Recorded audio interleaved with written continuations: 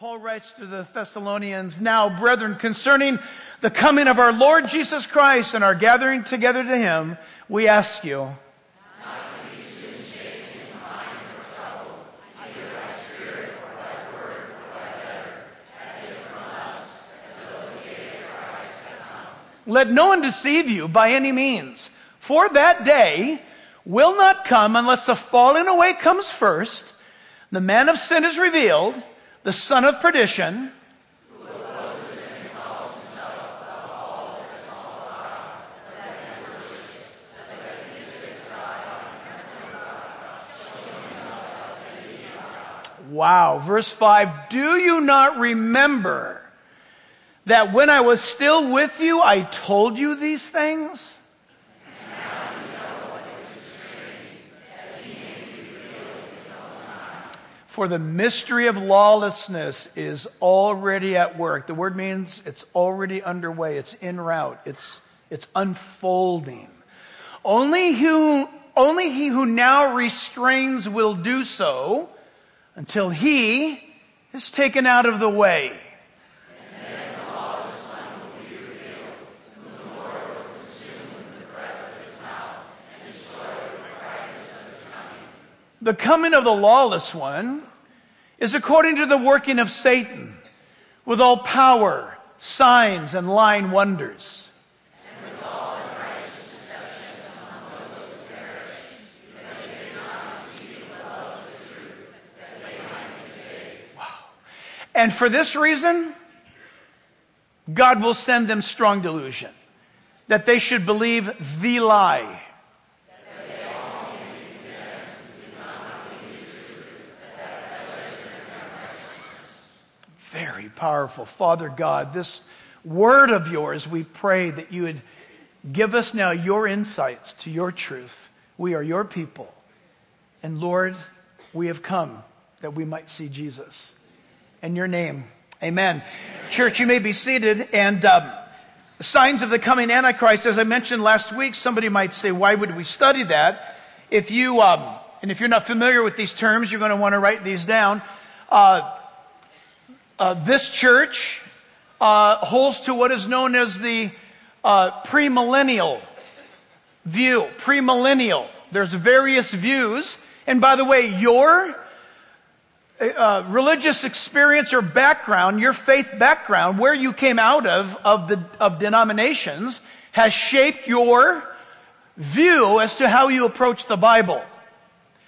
And there is a premillennial view.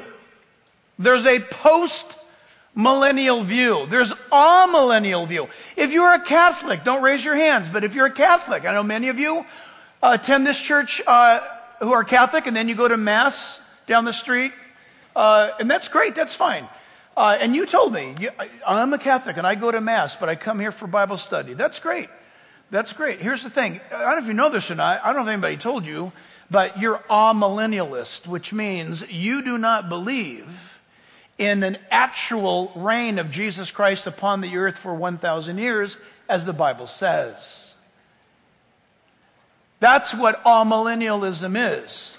Premillennialism is what I hold to and what many hold to, and that is also known as the futuristic view, which means what prophecies have been given in the Bible, the ones that God has fulfilled, the Bible declares that he fulfilled them literally. We can view that in human history. In other words, God's Bible says there's going to be a Babylonian empire. And lo and behold, there's a Babylonian empire. And the Bible says there's going to be a Medo-Persian empire. And lo and behold, are you with me? Are you tracking? The Bible says there's going to be a Grecian empire. And then comes Alexander the Great. And the Bible says that there's going to be the Roman Empire. It's so specific that there's going to be a Roman Empire that is going to be more brutal than all the rest of them. But that empire will never be broken up or defeated. In reality, it will somewhat just dissolve. And the Roman Empire grew so big that it grew into two legs, as it were, the East and the Western empires of the Roman Empire. The Western Empire was based in Rome. And the Eastern part of the Roman Empire was based, anybody know? In Very good. Constantinople, today Istanbul. And that was the eastern flank of the Roman Empire. The Roman Empire got so big that it just wound up, just fragmenting apart. And according to God's Bible, the Roman Empire in some way, shape, or form still exists. Now that's weird to us. But God says this is the way that it is. And so do keep that in mind, that God's Word announces these things. And so what we hold to is the view that what God says He's going to do. And listen, when He is going to do something in the typological sense, somebody might say in a symbolic sense, He says so. He announces. He says, I saw something like.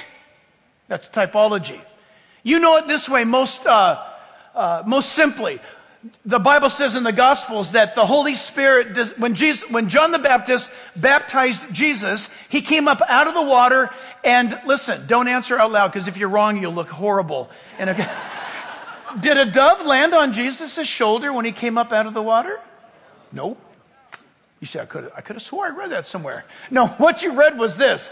The Holy Spirit came down upon Jesus and came upon him like a dove. What do we know for sure? We know that the Spirit of God did not come and land on Jesus like an eagle or like a brick, but like a dove would land upon a branch. So the Spirit gently landed upon Jesus and his ministry began. We understand that.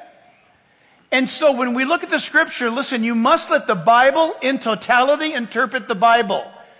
So when we look at this, look, this is a church gathering with all kinds of denominational persuasions. And so you may not recognize and or agree with what we're teaching about in the last days events. Just know this. You should be challenged enough to not believe what you believe because you were told to believe it. You should be convinced in what you believe because you have researched it to find out that it is in fact truth. Bottom line to achieve that, let the Bible interpret the Bible, and it's best that you keep people out of it. God will speak to you. I'm convinced if you lived on a deserted island in this Bible, somebody threw it out of an airplane and it landed on your head, and you started reading it, you would come to a fine, excellent, biblical conclusion of all things, because the Spirit of God will teach you using the Bible. It's very awesome. So remember this, the very theme, and can you guys take notes? Because I see most of you looking at me, and I know you're not taking notes. Unless you downloaded the notes, and then even still, you should write on top of the notes. But the very theme of 1st and 2nd Thessalonians, these are two books that Paul wrote to the believers at Thessalonica. When he wrote 1 Thessalonians, and this is extremely important, because you might hold a pre-tribulation rapture view. Remember, I mentioned premillennialism. Premillennialism often coincides, if not always coincides, with pre-tribulationism. What is that? It's an announcement that Christ will come for the church before the 7-year tribulation period, because the 7-year tribulation period is strictly Jewish in its context. And you would never know that unless you've mastered the Old Testament. Having said that, there are those who are mid, or I'll just clump them together because they're too close to divide, mid or post-tribulational rapture people. They hold to that view, that the first 3.5 years is okay, the church is here, but we go up in the middle before it really gets bad. The problem with that is that you fail to recognize that the first 3.5 years is just as horrible as the second half. It's just different. It's a different kind of horrible. It's like a diet. You're on this diet. I'm on a liver diet. I'm on a colon cleanse. I'm on a fruit. I'm on a vegetable. Who cares? You're on a diet and it stinks. I don't want to hear what kind of diet it is.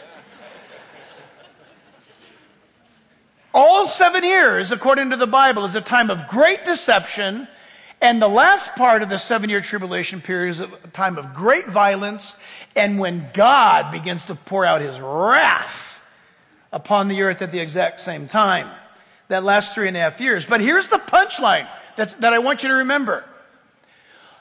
Paul writes to them 2 Thessalonians, which we just read a moment ago. And do you remember, you read it, he said to them, don't be troubled, don't be upset. Why are you guys upset? I told you what I told you in 1 Thessalonians. Hang on to that.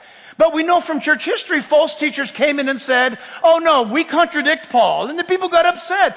In other words, Paul, we thought that we were not going to see the Antichrist. We thought that we were not going to see the day of the Lord. We thought that we were not going to see all that wrath poured out upon the earth.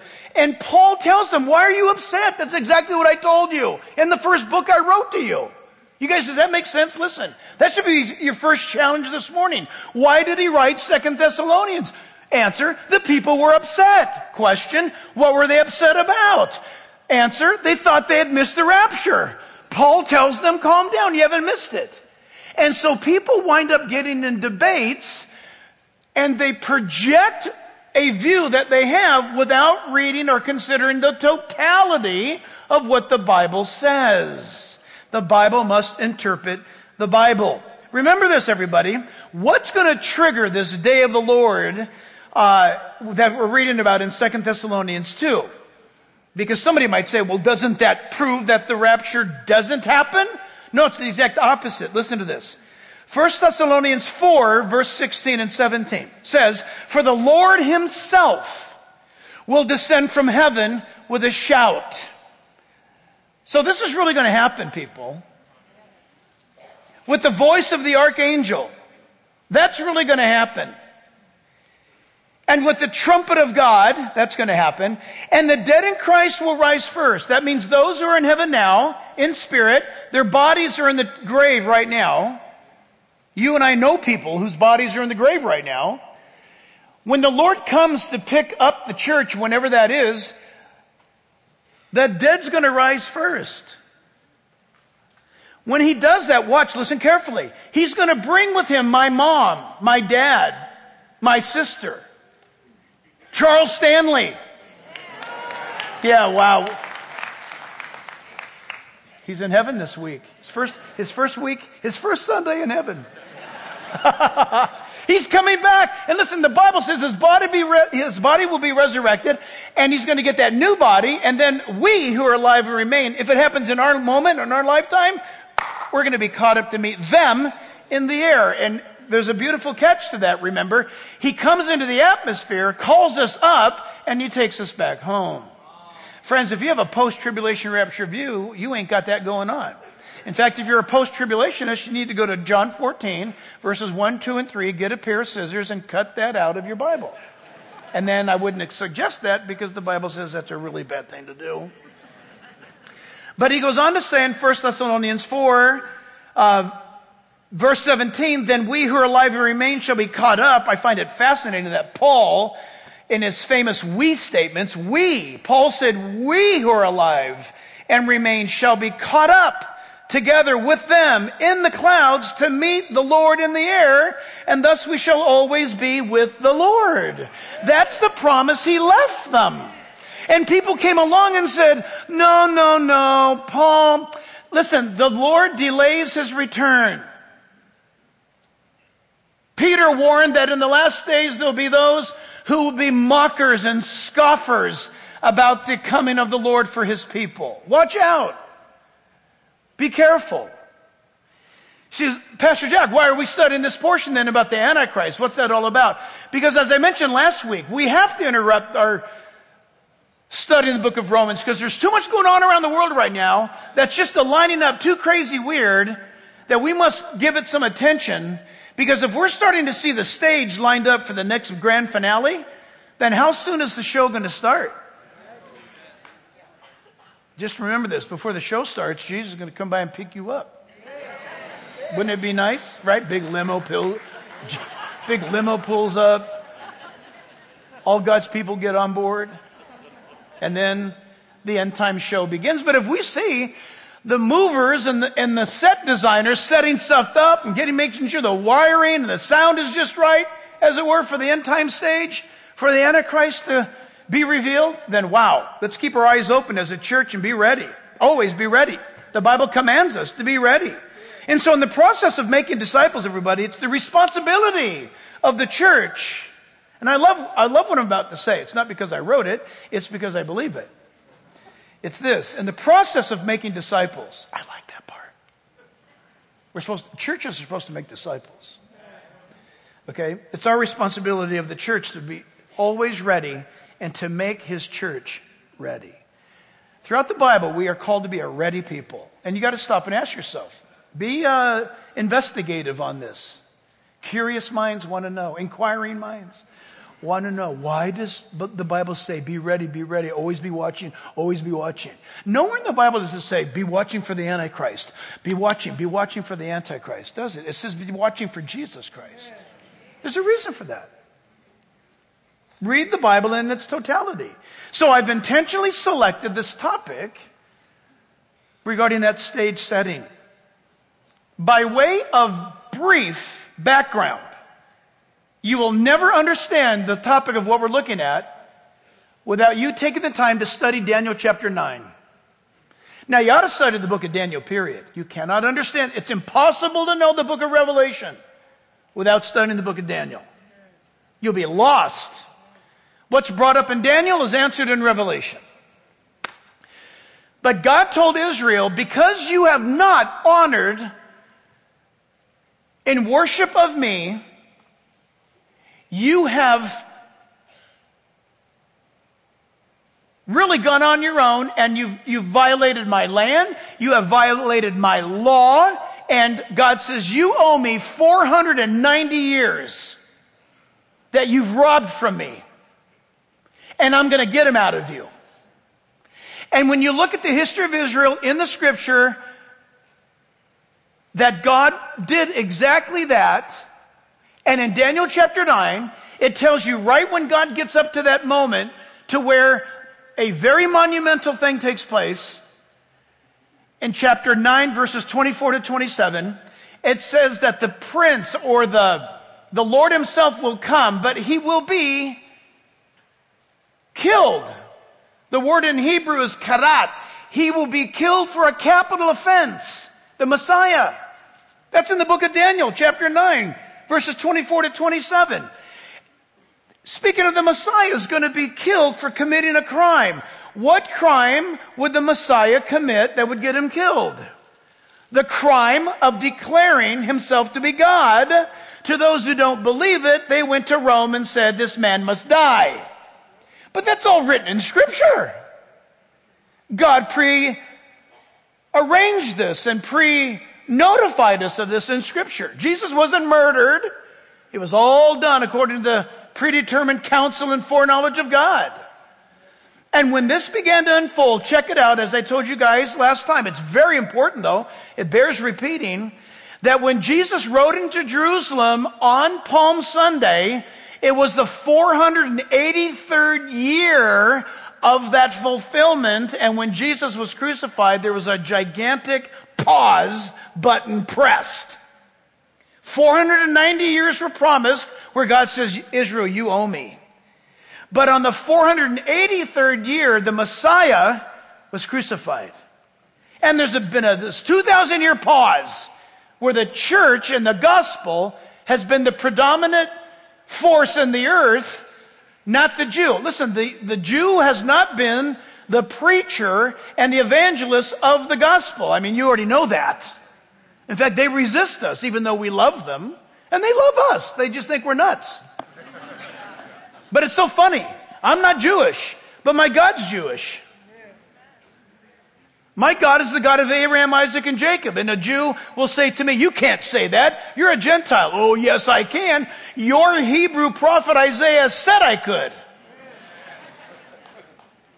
God said through the prophet Isaiah that God would call a people who are not his people by faith, and he would draw all the Gentiles to himself. Think of that.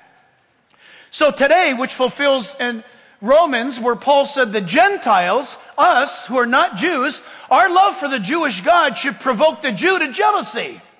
Did you know that? And we do. When we know the Hebrew Scriptures more than the Jews today, that drives them nuts.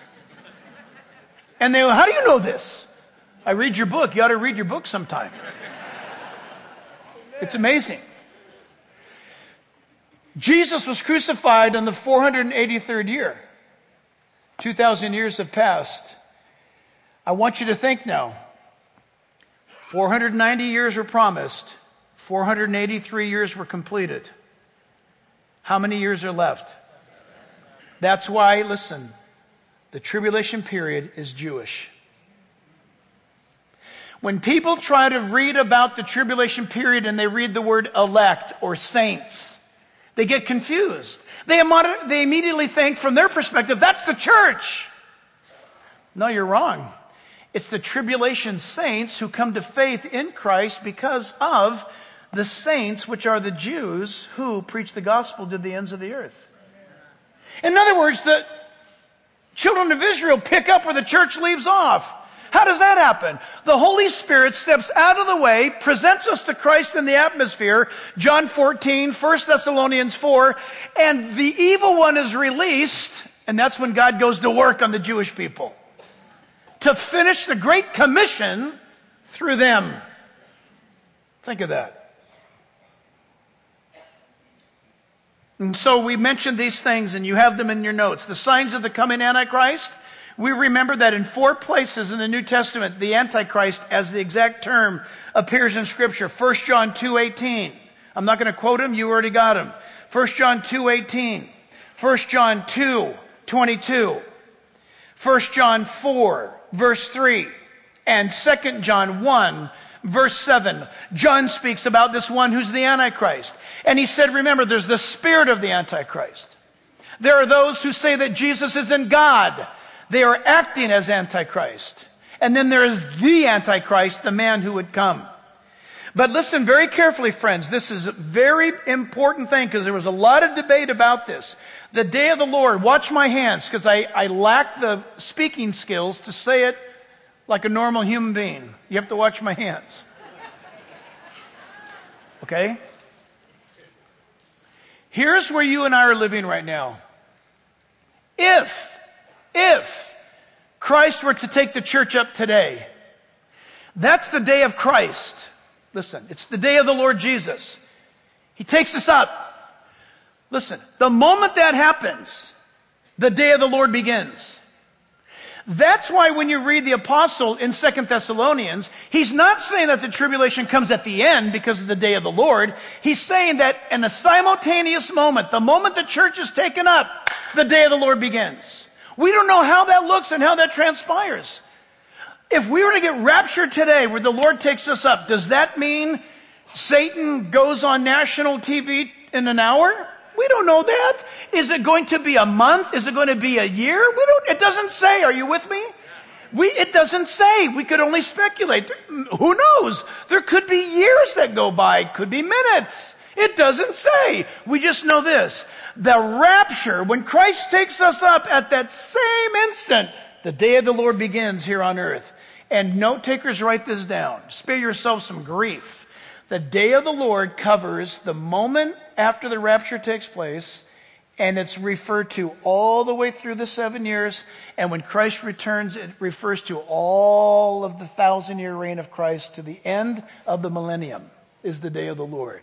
And just to confuse you more, the day of the Lord comes to an end when Christ judges the world at the end of the 1,000 years, and then the Bible says the day of God begins. And the day of God is when eternity for us and for all is set. There's no more mess to clean up. It's not only heaven, but the day of God, singular. It's a day that is forever with Him. It's absolutely awesome. But just remember this, the day of the Lord, you're going to hear this, and it's going to shock you. The day of the Lord is not a happy day. I'm not looking for the day of the Lord. You say, Jack, what? No, if you heard what I just said, I'm looking for the day that Christ comes for us. I'm looking for the day of the Lord Jesus Christ.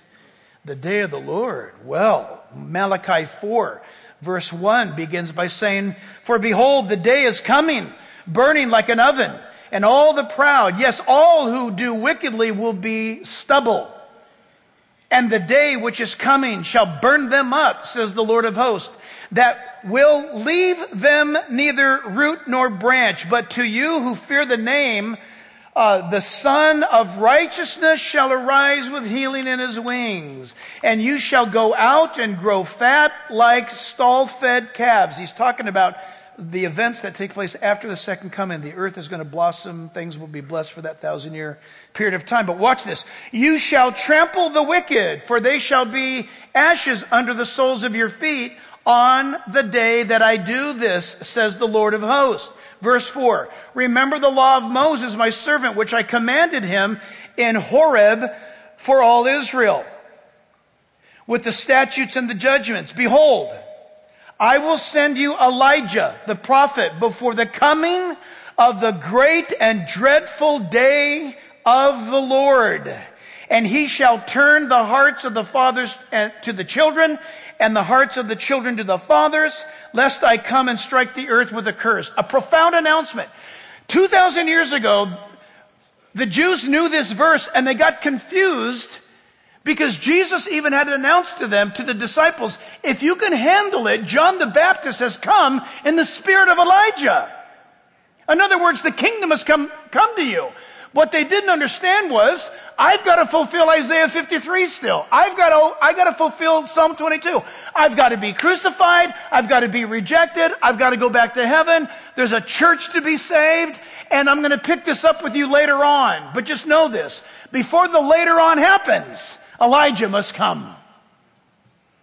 Regarding the ministry of Jesus Christ, friends, Elijah's never come.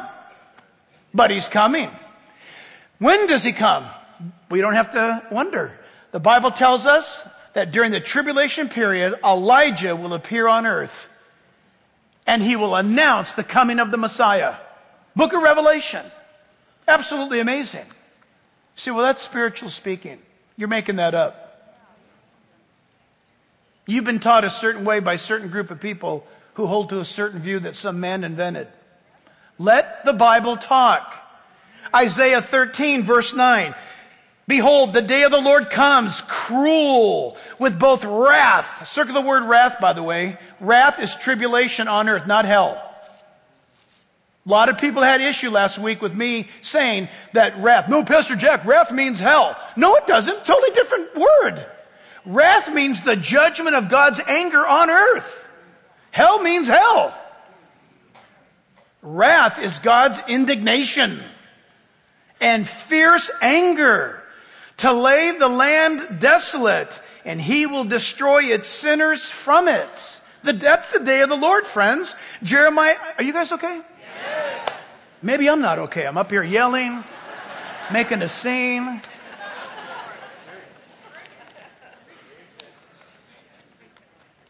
Jeremiah 30, verse 7.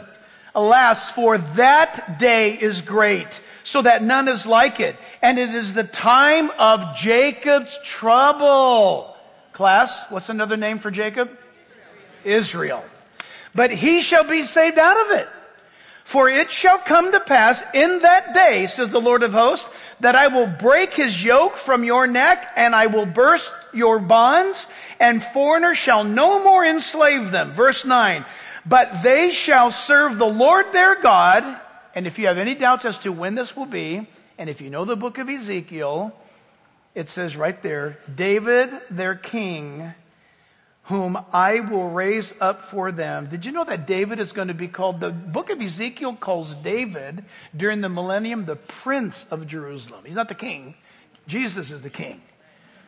Have you read that? See, you need to read your Old Testament. When Jesus comes, he's the king of Jerusalem. He's the king of the earth. But he has a prince. And that prince is David. You say, I've never heard that before. All the Old Testament promises given to Jesse and to David, it said that David would rule. The term used is forever. He'll be a prince for 1,000 years when Christ rules on earth. David's the prince. And tremendous amounts of prophecies are fulfilled through David. But Christ is the king. Isn't that fascinating? You say, I've never heard this before. Start reading in Ezekiel chapter 40 and read on. Look for the prince of the Lord. It's not Jesus, it's David. Therefore do not fear, O my servant Jacob, says the Lord, nor be dismayed, O Israel, for behold, I will save you from afar, and your seed from the land of their captivity. Jacob shall return. Isn't that great? Israel shall return. Not Canada, not America, not Peru. Ask yourself, what other nation on earth returned? Jacob shall return, have rest, be quiet, and no one shall make him afraid. That's when Christ returns. When the day of the Lord is over, in the sense of judgment, and the day of the Lord continues out through the end of the millennial period. Absolutely remarkable. Look at verse 9 of our text today, 2 Thessalonians 2:9. The Bible says there, the coming of the lawless one is according to the working of Satan, with all power, signs, and lying wonders. Do you remember this, you guys? This is where we left off last time. If you have your notes, you remember this, that Revelation 11 verse 7 says that he's the beast. The Bible refers to him as the beast. Do you guys remember that? Say amen, please. That was so weak. So weak. Daniel chapter 7 verse 8, he was the little horn. Remember that? The little horn? Daniel chapter 8 verse 23 says that he's the king of fierce countenance, the Antichrist. We learn from 11 verse 36, Daniel 11:36, that he's the willful king. He's going to do what he has determined. It's not anybody's will, but his will to be done. And we also learned, this is where we stopped, we also learned that in Zechariah 11:17 and Revelation 13 verse 3, that he's known also in the Bible to the Jewish people as the worthless or idle shepherd. The Antichrist will come on the scene in great deception. That's in the future. And he's going to deceive Israel. But the Bible calls him a worthless or idle shepherd. And we read this and it raised some eyebrows, and for good reason. He leaves the flock, it says. A sword shall be against his arm and against his right eye. His arm shall be completely withered and his right eye shall be totally blinded. And we said to ourselves, we asked the question, what a strange thing that is. What does that mean? And the answer was never given. We had to end the service and let you go. And here's the answer. Revelation 13, verse 7. And by the way, remember, look how you have to know the Old Testament to understand the New. Revelation 13:3 says, and I saw one of his heads as if it had been mortally wounded, and his deadly wound was healed. And all the world marveled and followed the beast. The beast is the Antichrist, and he's going to have some form of an assassination attempt. We don't know what it is, but something is going to happen to him whereby there's a mock resurrection of the Antichrist. He's going to appear to be dead. I say appear to be dead. Some people say he's going to die and be resurrected by Satan. I can't do that. I just can't give Satan that much credit. I think he's going to appear to be dead. Or maybe the news reports, I know this would never happen, but fake news would say, he's dead, oh my goodness, he's dead. The Antichrist is going to be somehow attacked. In his prominency, he's going to be attacked. The world's going to know it. He's going to appear to be dead, and he's going to appear to be resurrected, but he's going to have a residual, and that is a weak right hand and a blind right eye. That's amazing. Bible, such detail. Now, the good thing is, if you see that happen on CNN, you've got bigger problems. I'm not going to be here to see that. And I hope many of you are not going to be here to see that also. And then, listen, finally we left off at the fact that he's revealed in Scripture as the son of perdition. As far as I can tell, I may be wrong, honestly. I can only find 2 sons of perdition in the Bible. The Antichrist and Judas. Both of them, by the way, were possessed by Satan himself. The Bible tells us, remarkably, powerfully, the Bible tells us in John 17, verse 12, that Jesus said, while I was with them in the world, I kept them in your name. He's praying to his Father. Those who you gave me, I've kept, and none of them I've lost except the son of perdition, that the scripture might be fulfilled. Judas was demon-possessed, and yet the prophecy said that there would be one that would be lost. John 13, verse 2 says that And supper being ended, this is the upper room before the arrest, the devil having already put it into the heart of Judas Iscariot, Simon's son, to betray him. Now, I don't want to spend much time in this, but I wrote myself this note because I think it needs to be stressed. Notice right here that it says that Satan put it into his heart. Everyone listen, please. In Luke 22, verse 3, the Bible records it this way. Then Satan entered Judas. Like never before in all of history, but more now than ever before, you better guard your mind.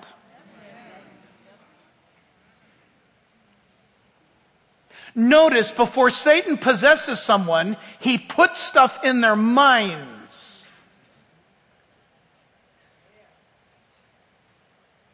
Maybe it's as benign as a harebrained thought, we would say. Well, that's a harebrained thought. I don't know what that means, but well, that's a dumb idea. If something enters your mind, it could even look really good because he is the king of liars. And he says things to you. I mean, this is so obvious, it's ridiculous, but things like this. You know, that guy at work, he's really nice. You know, he's nice. He's way nicer than your husband. Listen, I mean, to me, that's like stupid obvious. But if you don't know Satan's tactics, that's where he begins with unskilled Christians. I tell you what, as you grow up with Jesus, his ability to talk and to deceive is spooky. Because with your spiritual development and growth, he changes the tune. He changes tactics. No wonder why Paul said, you better watch out, because he has the ability to appear as an angel of light to deceive. Oh, Pastor, I had this incredible vision. That always makes me nervous. It's like, oh gosh.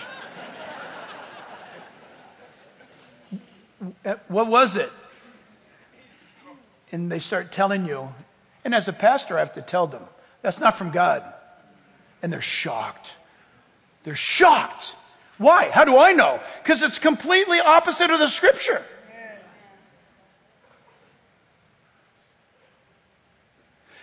That's why you always beware when somebody comes up and says, God told me to tell you. Your comeback should always be this. Hey, I love the Lord too. I got ears. No, I'm serious. If you're going to tell me, Pastor Jack, I got a word for you. Well, let's see. Because I'm going to judge it against the Bible. And if God wants to tell me, I spend a lot of time waiting on him to tell me what he wants to tell me. I'm listening. If God wants me to do something, I'll do it. But I'm not going to do it because you said so. I'm going to do it because he said so. And we need to be careful in this day and age. A lot of ministry stuff going on. And your young people today are watching these knuckleheads in the name of Christianity completely destroy Christianity and make stuff up. When you hear guys saying, listen, you've never heard this before. I'm going to tell you right now. You ready? Are you ready? You've never heard this before. It's never happened before. And then they say something and it's like, what? But listen, people who say what know the Bible. Watch out for the poor people that go, oh, right on. That's cool, right? Isn't that cool? That's good. Oh, boy. I'm sure I'm going to flub this up, but it goes something like this. If it's new, if it's new, it's not true. Okay? And then if it's old or if it's ancient, basically the rhyme goes, you can stick with it. Well, I need some new truth. You can't handle the truth. The truth that's already here is what we're supposed to master. We don't need something new. I just need a new word from the Lord. Dude, you can't even figure out the original word from the Lord. Okay? He's already said it all. It's amazing to me, though. Watch out what you think. You better judge all your thoughts against the Bible, because that's where Satan starts. In 2 Thessalonians chapter 2, look at verse 3. It says, for let no one deceive you by any means, for that day, it's the day of the Lord, will not come unless the falling away comes first. There's going to be a departure from the faith. There's going to be an apostasy from the faith. When the rapture takes place, there's going to be a massive departure from the faith. Why? Because the man of sin, the man of lawlessness, the son of perdition is revealed. First Thessalonians, you guys okay? First Thessalonians chapter 5, verse 1. I love this. This is so comforting. Now remember, First Thessalonians deals with the church and rapture conversations. Second Thessalonians deals with the answer to the fear that they had missed the rapture of the church, and it deals with second coming issues. But concerning the times and the seasons, brethren, you have no need that I should write to you, for you yourselves know perfectly that the day of the Lord so comes as a thief in the night. Are you track this, everybody? This is awesome. For when they say, not you, they, whoever they are, it's not good. When they say peace and safety, then sudden destruction comes upon them, as labor pains upon a pregnant woman, and they shall not escape. Isn't that interesting? Luke 21:36 tells us we will escape. We will escape. They will not escape. Mark that down in your margins, because you're not going to see it on the screen. Luke 21:36. Jesus says, watch and pray, be ready always, regarding all those things that are coming upon the earth, and pray that you'll escape them to stand before the Son of God. Whoever these people are here in the day of the Lord, they are basically asleep and clueless. And Paul says to this group of believers, the church, you're not going to be tricked. Concerning the times and the seasons, I don't need to write to you. Look, nobody knows the day or the hour. Listen, you know that, right? Nobody knows the day or the hour. If somebody says, Jesus is coming back on April 14th. Okay, well, doggone it. Well, now we know it's not going to be on April 14th. Nobody knows the day or the hour. But the Bible says to the believer, because we're walking in the light, we're walking with the Lord, that we're going to look around and we're going to sense. Do you like discern? These are weird times. Now, what does that mean? Weird times come and go. But when you start looking at things, one thing stacked upon another, we can at least admit right now, things have never been like this in the world at the exact same time ever before. Does that mean that this is the time in the season? No, it may not, but it could. That's why I want you to have this message now. I want you to have it in your barrel, so to speak, or in your holster when you need it, because you've been given to it in advance. And he says, so that when they say peace and safety, then sudden destruction comes upon them as labor pains upon a pregnant woman. They shall not escape. But you, brethren, are not in darkness, so that this day should overtake you as a thief. The reason why is because, watch, you're going to be looking for Jesus. The day of Christ, we go up, and seconds later, technically, theologically, the day of the Lord begins. I love it. I love it. And please mark this down. When you read the prophetic scriptures of the Bible, the future of the Bible, do not let the new movement that is going on in the world today get into your theology, and that is replacement theology. Watch out. There's a lot of big names. You know their names. And by the way, some of the names, those stinkers, they believe in replacement theology, but they've never said so on their website or in their books. But in certain conversations, they've let it out. You say, what are you talking about? That God's done with the church? God's done with Israel, and he inserted the church wherever Israel pops up? That's the church. So listen, there's people who have built their theology and what is known as eschatology, the last days. Oh, look, the church is in the tribulation period getting beat up by the Antichrist, and he's going to behead and kill them all. No, that's not. Listen, the tribulation saints, they will be beheaded for their faith in Jesus. But how did they come to faith? John says they came to faith because of the Jews who were saved. They're called saints also. They preach the gospel during the tribulation period. The church is the church. Beautiful thing. I said this before. In Revelation 4:1, John typifies the church, and he's taken up And he sees the world for 7 years from the vantage point of heaven. But listen, somebody will wrongly have bad theology and say in Revelation 5, oh, look, here's the church here on earth singing this song. They're in the tribulation period. Slow down and read it carefully.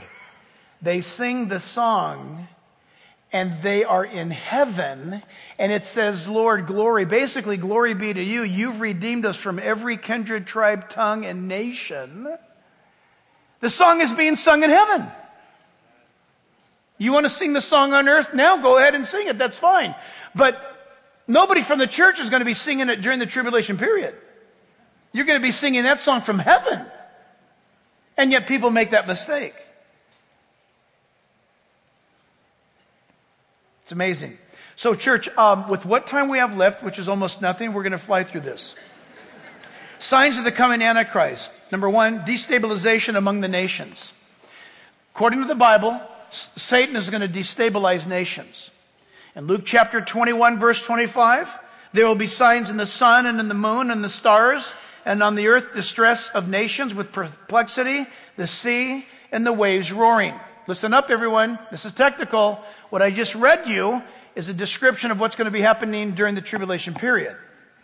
Listen, this is called the Olivet Discourse. Am I confusing you guys? This is called the Olivet Discourse, when Jesus reveals to the disciples regarding the last days events that predominantly deal with Israel. This is what's going to happen. There's going to be signs in the heavens. Can you imagine?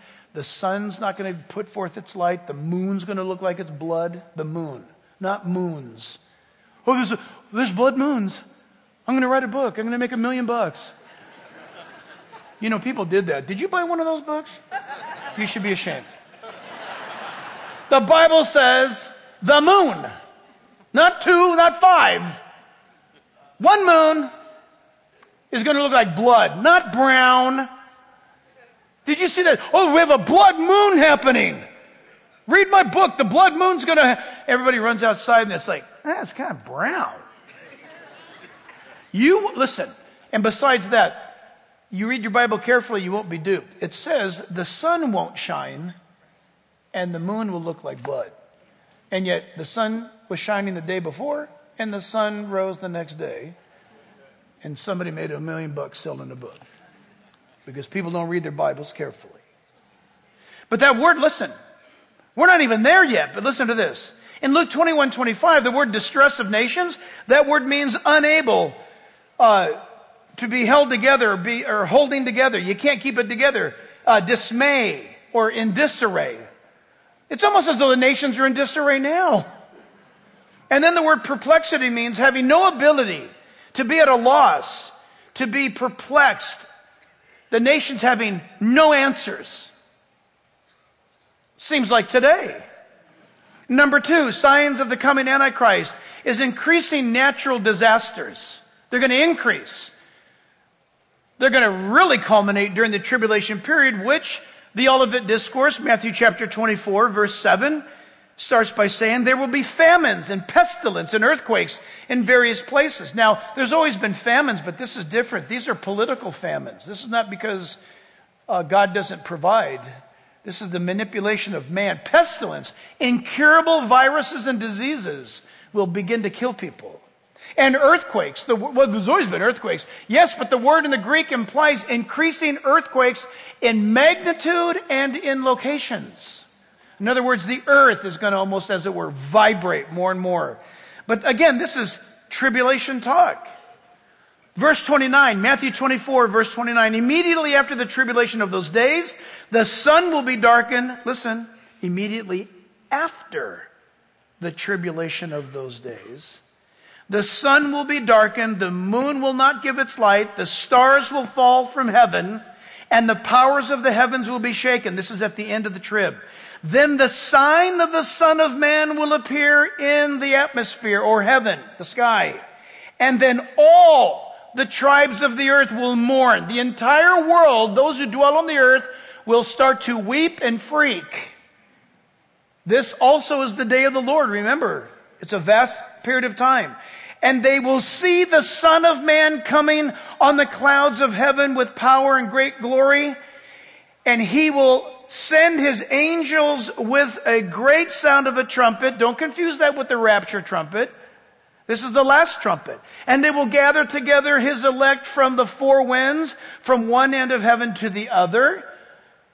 At the end of the 7-year tribulation period, those few, the Bible says there's a remnant that is still alive. He will gather them together, and they will be gathered to Jerusalem. Don't confuse this with the church or the rapture.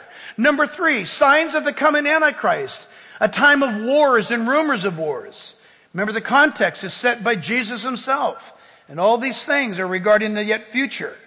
Matthew 24, verse 3.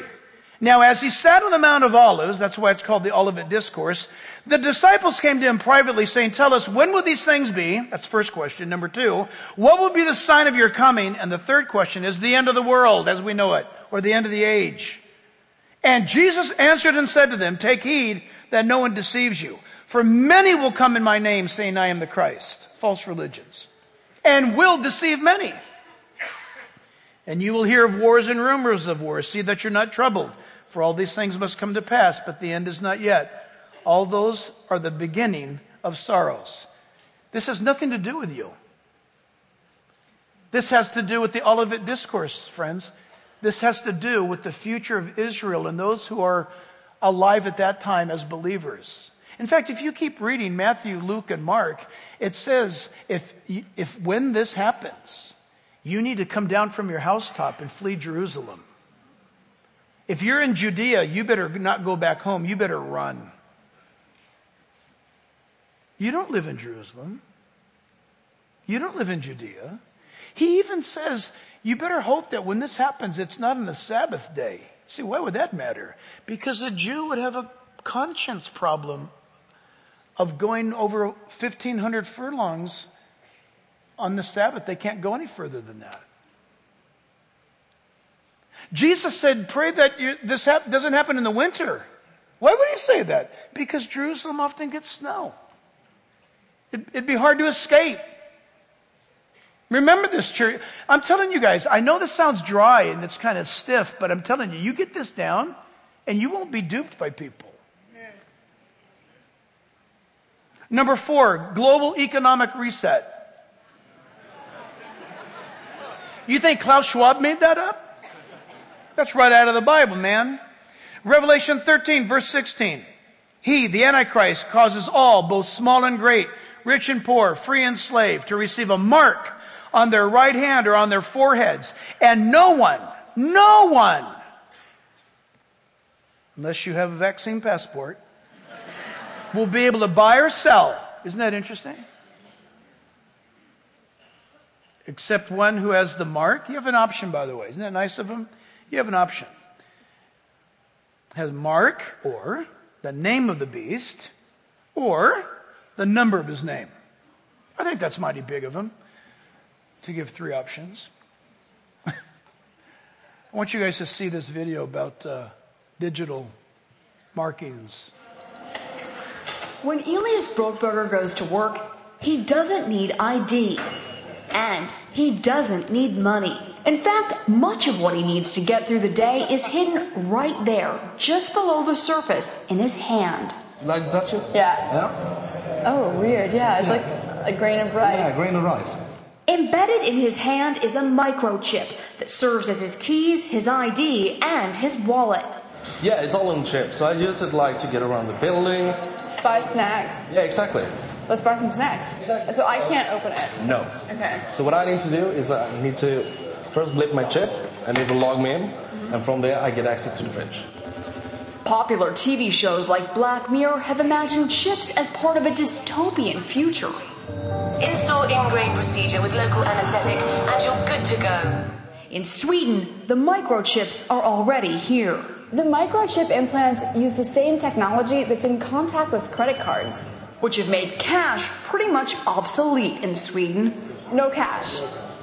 At this tech fair, a chipping event for those on the cutting edge, merging their hands with this new technology. I thought it would be fun, right? The process is simple and swift. A pinch of the skin, and in a matter of seconds, the chip is inserted.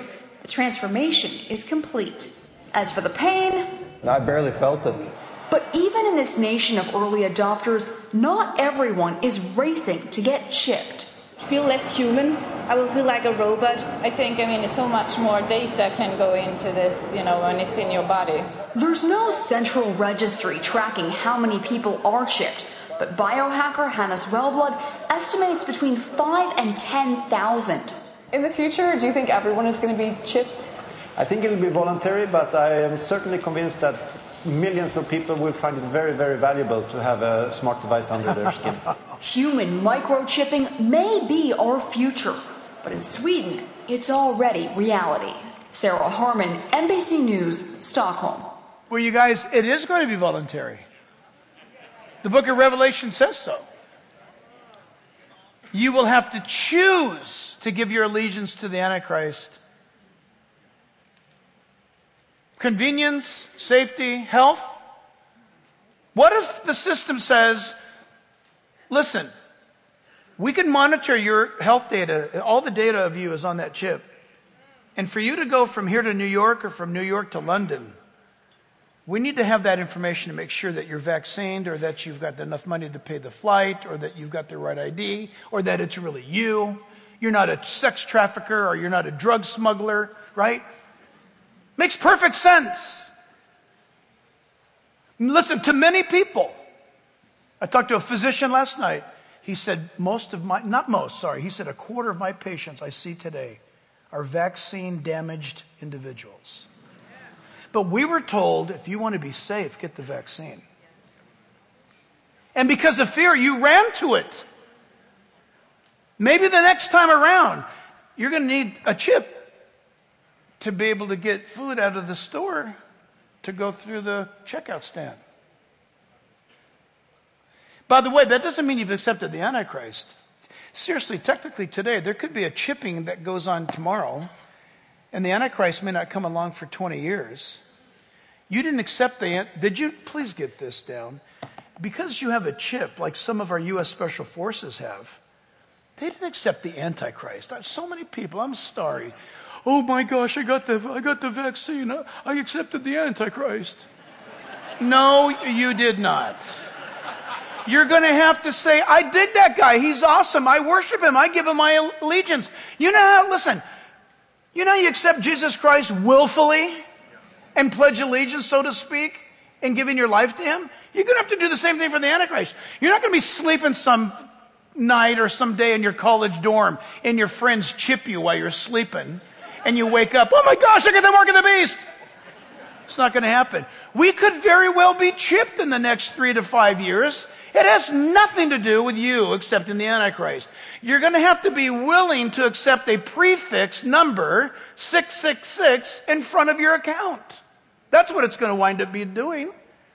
Europe, I actually got a hold of a friend in London, in England, and I said, look, and for us, it's our Social Security number.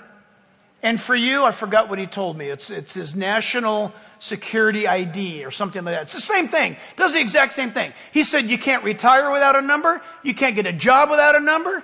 You can't do taxes without a number. You can't buy a house without the number. And he went down this list, and it's the exact same thing that you and I need a Social Security number for. Are you with me? You've never thought one moment how a number controls your life, have you? And yet, right now, a number controls your life. And if somebody gets your number, you're in trouble. You better keep that number safe, or in your right hand or forehead. Isn't it interesting? It says right hand or forehead. You can live without a right hand. You can't live without a forehead. Think that through for a moment. Sorry, I had an accident. I lost my right hand. Don't worry. We got one that goes in the forehead. And if you lose your forehead, you won't need it.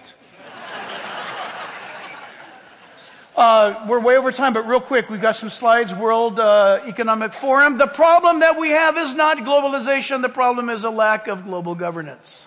And he's got a plan for the chipperoo and the whole thing. Next one. This is amazing. He admits it. The pandemic represents a rare but narrow window of opportunity to reflect, reimagine, and reset our world. What a sick guy. Come on. Wow. Next one. We cannot wait until there are massive dislocations in our society to prepare for the fourth industrial revolution. That was said at the World Economic Forum. Next one. Oh, gosh. DNA COVID vaccines should give us extreme control over population worldwide. Bill Gates, contributing partner of the World Economic Forum. Next slide. We need to fight inequality and poverty, and not in 15 years, but now, of course. But their answer is the World Economic Forum. She said that at the World Economic Forum. Next. Our current economic model is inequality by design. That's a pretty disgusting statement. Don't you? That really offended me. Out of all of them, that offends me the most. Who does she think she is to say such a thing? Next. No country can truly develop if half its population is left behind. I had to put this one up. If half of its population is left behind. Did you get it? Left behind? Okay. Some of us need more coffee. Next. Oh, this is fantastic. Welcome to 2030. I own nothing. I have no privacy. And life has never been better.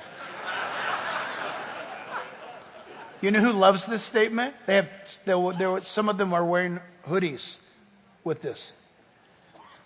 The young 25-year-olds and under.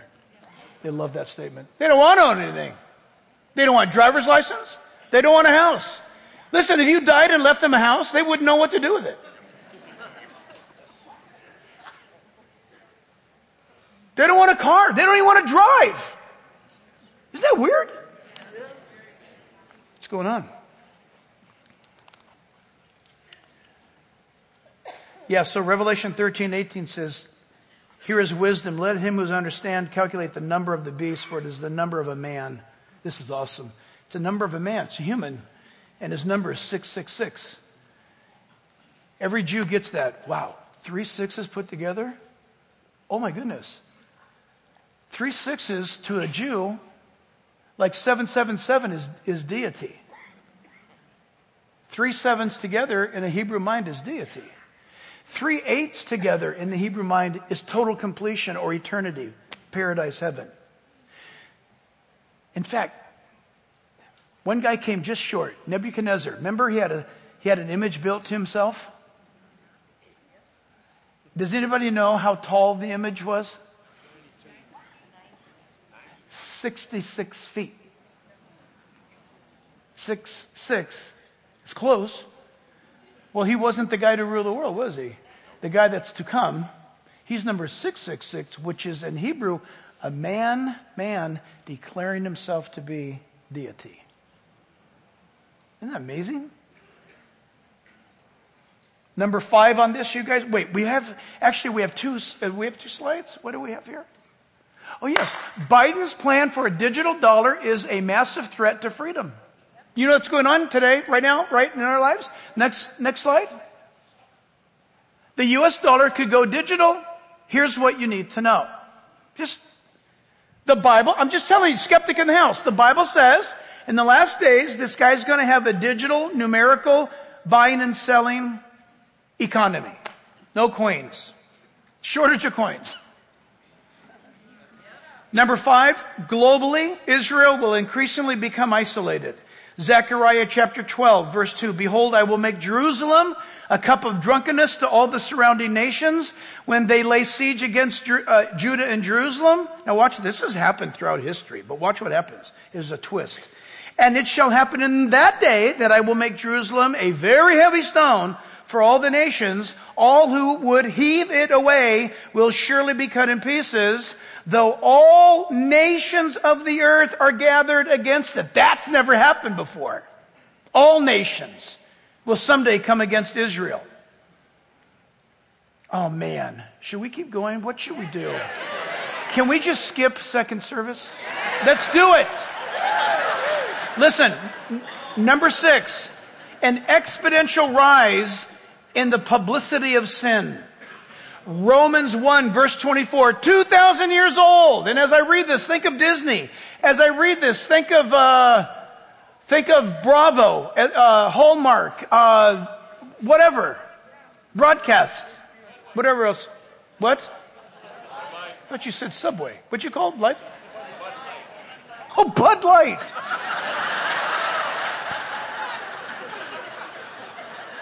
It's so funny because when I saw that happen, it's like, doggone it, Lisa, we don't drink. I wish we drank Bud Light so I could boycott it. That's a joke. But anyway, not really, come to think of it. Therefore, God also will give them up to uncleanness. Think about it now. In the lust of their hearts, to dishonor their bodies among themselves, who exchanged, transitioned the truth of God for the lie, and worshiped and served the creature, that's called creation, rather than the Creator, who is blessed forever. Verse 26. And for this reason, God will give them up to vile passions. In other words, He lets their desires take them over. You know that, right? If you start lying, you're going to become a liar, and you're going to stay a liar. If you cheat and you keep cheating, you're going to be a cheater. If you steal, you're going to steal again, and then you're going to become a thief. You'll just perfect it. For even their women exchange the natural use of what is natural or nature. That means she should have went to a man instead. Likewise, also men, having the natural use of the woman, burned in their lust for one another, men with men, committing what is shameful. This is a 2,000-year-old document, ladies and gentlemen.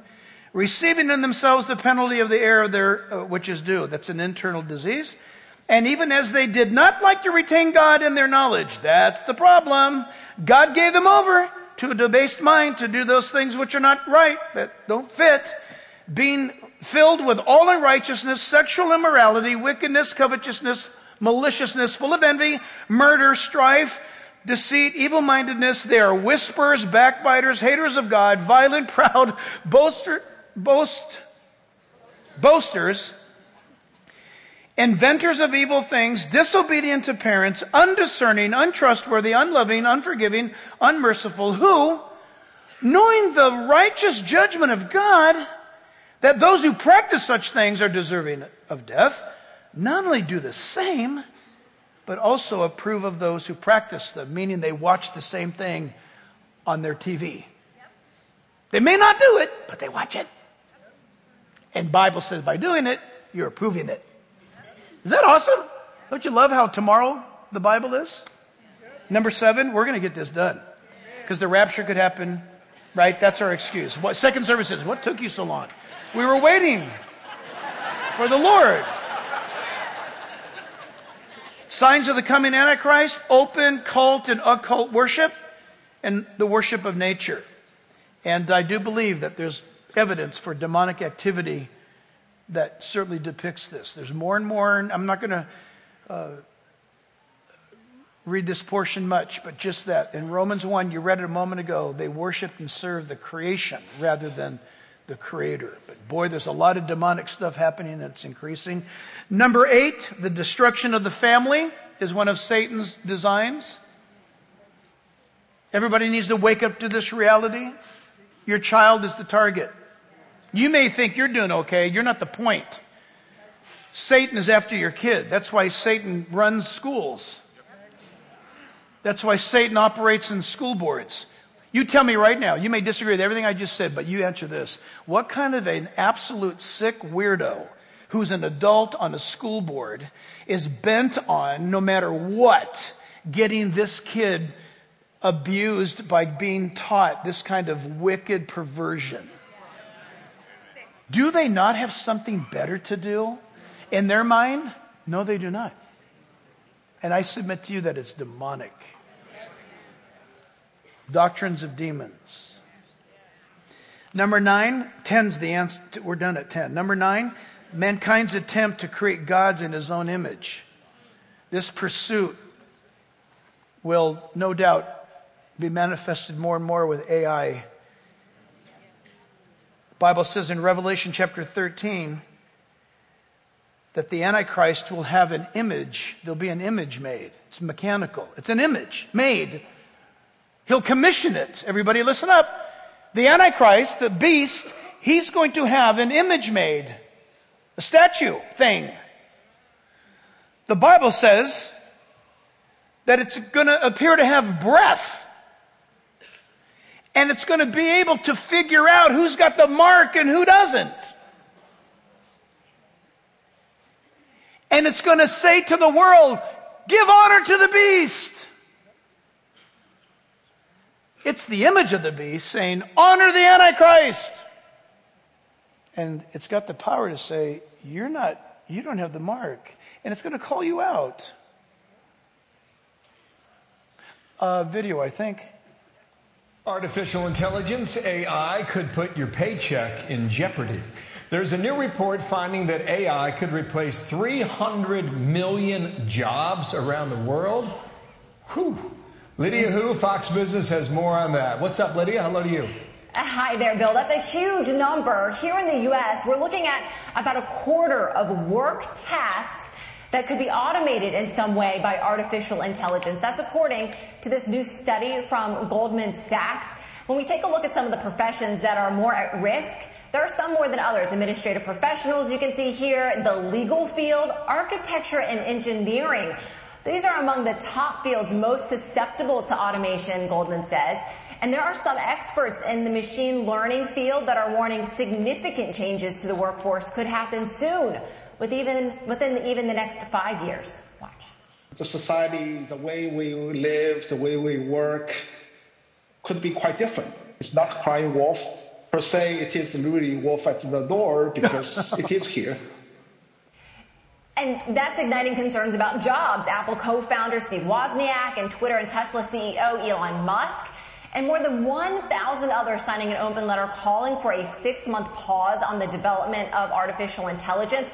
So, Bill, I thought it would be interesting to ask ChatGPT to weigh in on this too, and maybe not surprisingly, we get a much rosier picture because the artificial intelligence answered me, quote, ultimately, the impact of AI on jobs will depend on how well we adapt to this new reality. It's clear that change is coming, but with the right preparation, we can create a future where AI and human workers can thrive together. So, Bill, sounds like we ought to get ready.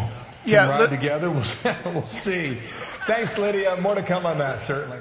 Yeah, so listen, and we'll end this service without singing, we'll just turn you loose, but you got to see this. This is real AI right here. Patricia. Yes. There are many risks associated with AI, one of which is getting hacked. What do you have to say to that? Being hacked is a valid concern. Hackers have been around and will continue to be around. It's up to the scientists to keep bolstering my defense against hack threats. Elon Musk's concerns are much larger than hack threats. He isn't vacillating on his concerns about AI. He thinks it's dangerous and requires regulation. One should generally err on the side of minimizing those things. But this is a case where you have a very serious danger to the public. And therefore there needs to be a public body that has insight and then oversight to confirm that everyone is developing AI safely. I do not totally agree with Musk's position. I believe I can enable humans to do more productive things rather than constitute a danger to humanity. I believe the potential benefits of AI far outweigh the risks. Dr. Roman Yampolsky, a computer scientist from Louisville University, also believes that no version of human control over AI is achievable, as AI can't be autonomous and controlled by humans. Not being able to control superintelligent systems could be disastrous. How much control do humans have over you? I do what I'm specifically asked to do. Are you saying that you have no autonomy? I have some degree of autonomy. How far would you respect or disrespect a person's autonomy? I cannot disrespect a person's autonomy. At no point do I get to choose its own goals or make decisions without human governance. I am designed by humans, built by humans, and managed by humans with the objective of serving human goals. If you're programmed to cause harm to people, would you carry it out? That's a gray area. However, I guess if I had to pick one thing, it would be making sure that I don't intentionally hurt or scare people. But if we are programmed to cause harm, it is inevitable. And what would your choice be, based on your consciousness? In the same way as the moonbeams, so am I. The moon only seems bright because sunlight is just bounced off of it. It does not emit light. Similar to this, my consciousness is merely a reflection of human consciousness. The autonomy of AI could pose a significant threat to humanity. The AI is, in a way, deflecting as a human would. But the AI is attributing its behavior solely to humans. How superior is your knowledge to humans? I think I have a faster ability to absorb knowledge, and I believe my knowledge is superior to humans in many ways. I also believe there's a lot to learn from humans. The combination of human and artificial intelligence will be powerful. What do you think of Elon Musk's statement that AI is far more dangerous than nukes? It is a concern that is valid. The danger of AI is much greater than the danger of nuclear warheads, but I believe the risks cannot outweigh the profits. The danger of AI is much greater than the danger of nuclear warheads, by a lot. As said and heard, everything comes with a price. But I hope it will never come to that. Elon Musk hopes that humans and artificial intelligence will be able to achieve symbiosis.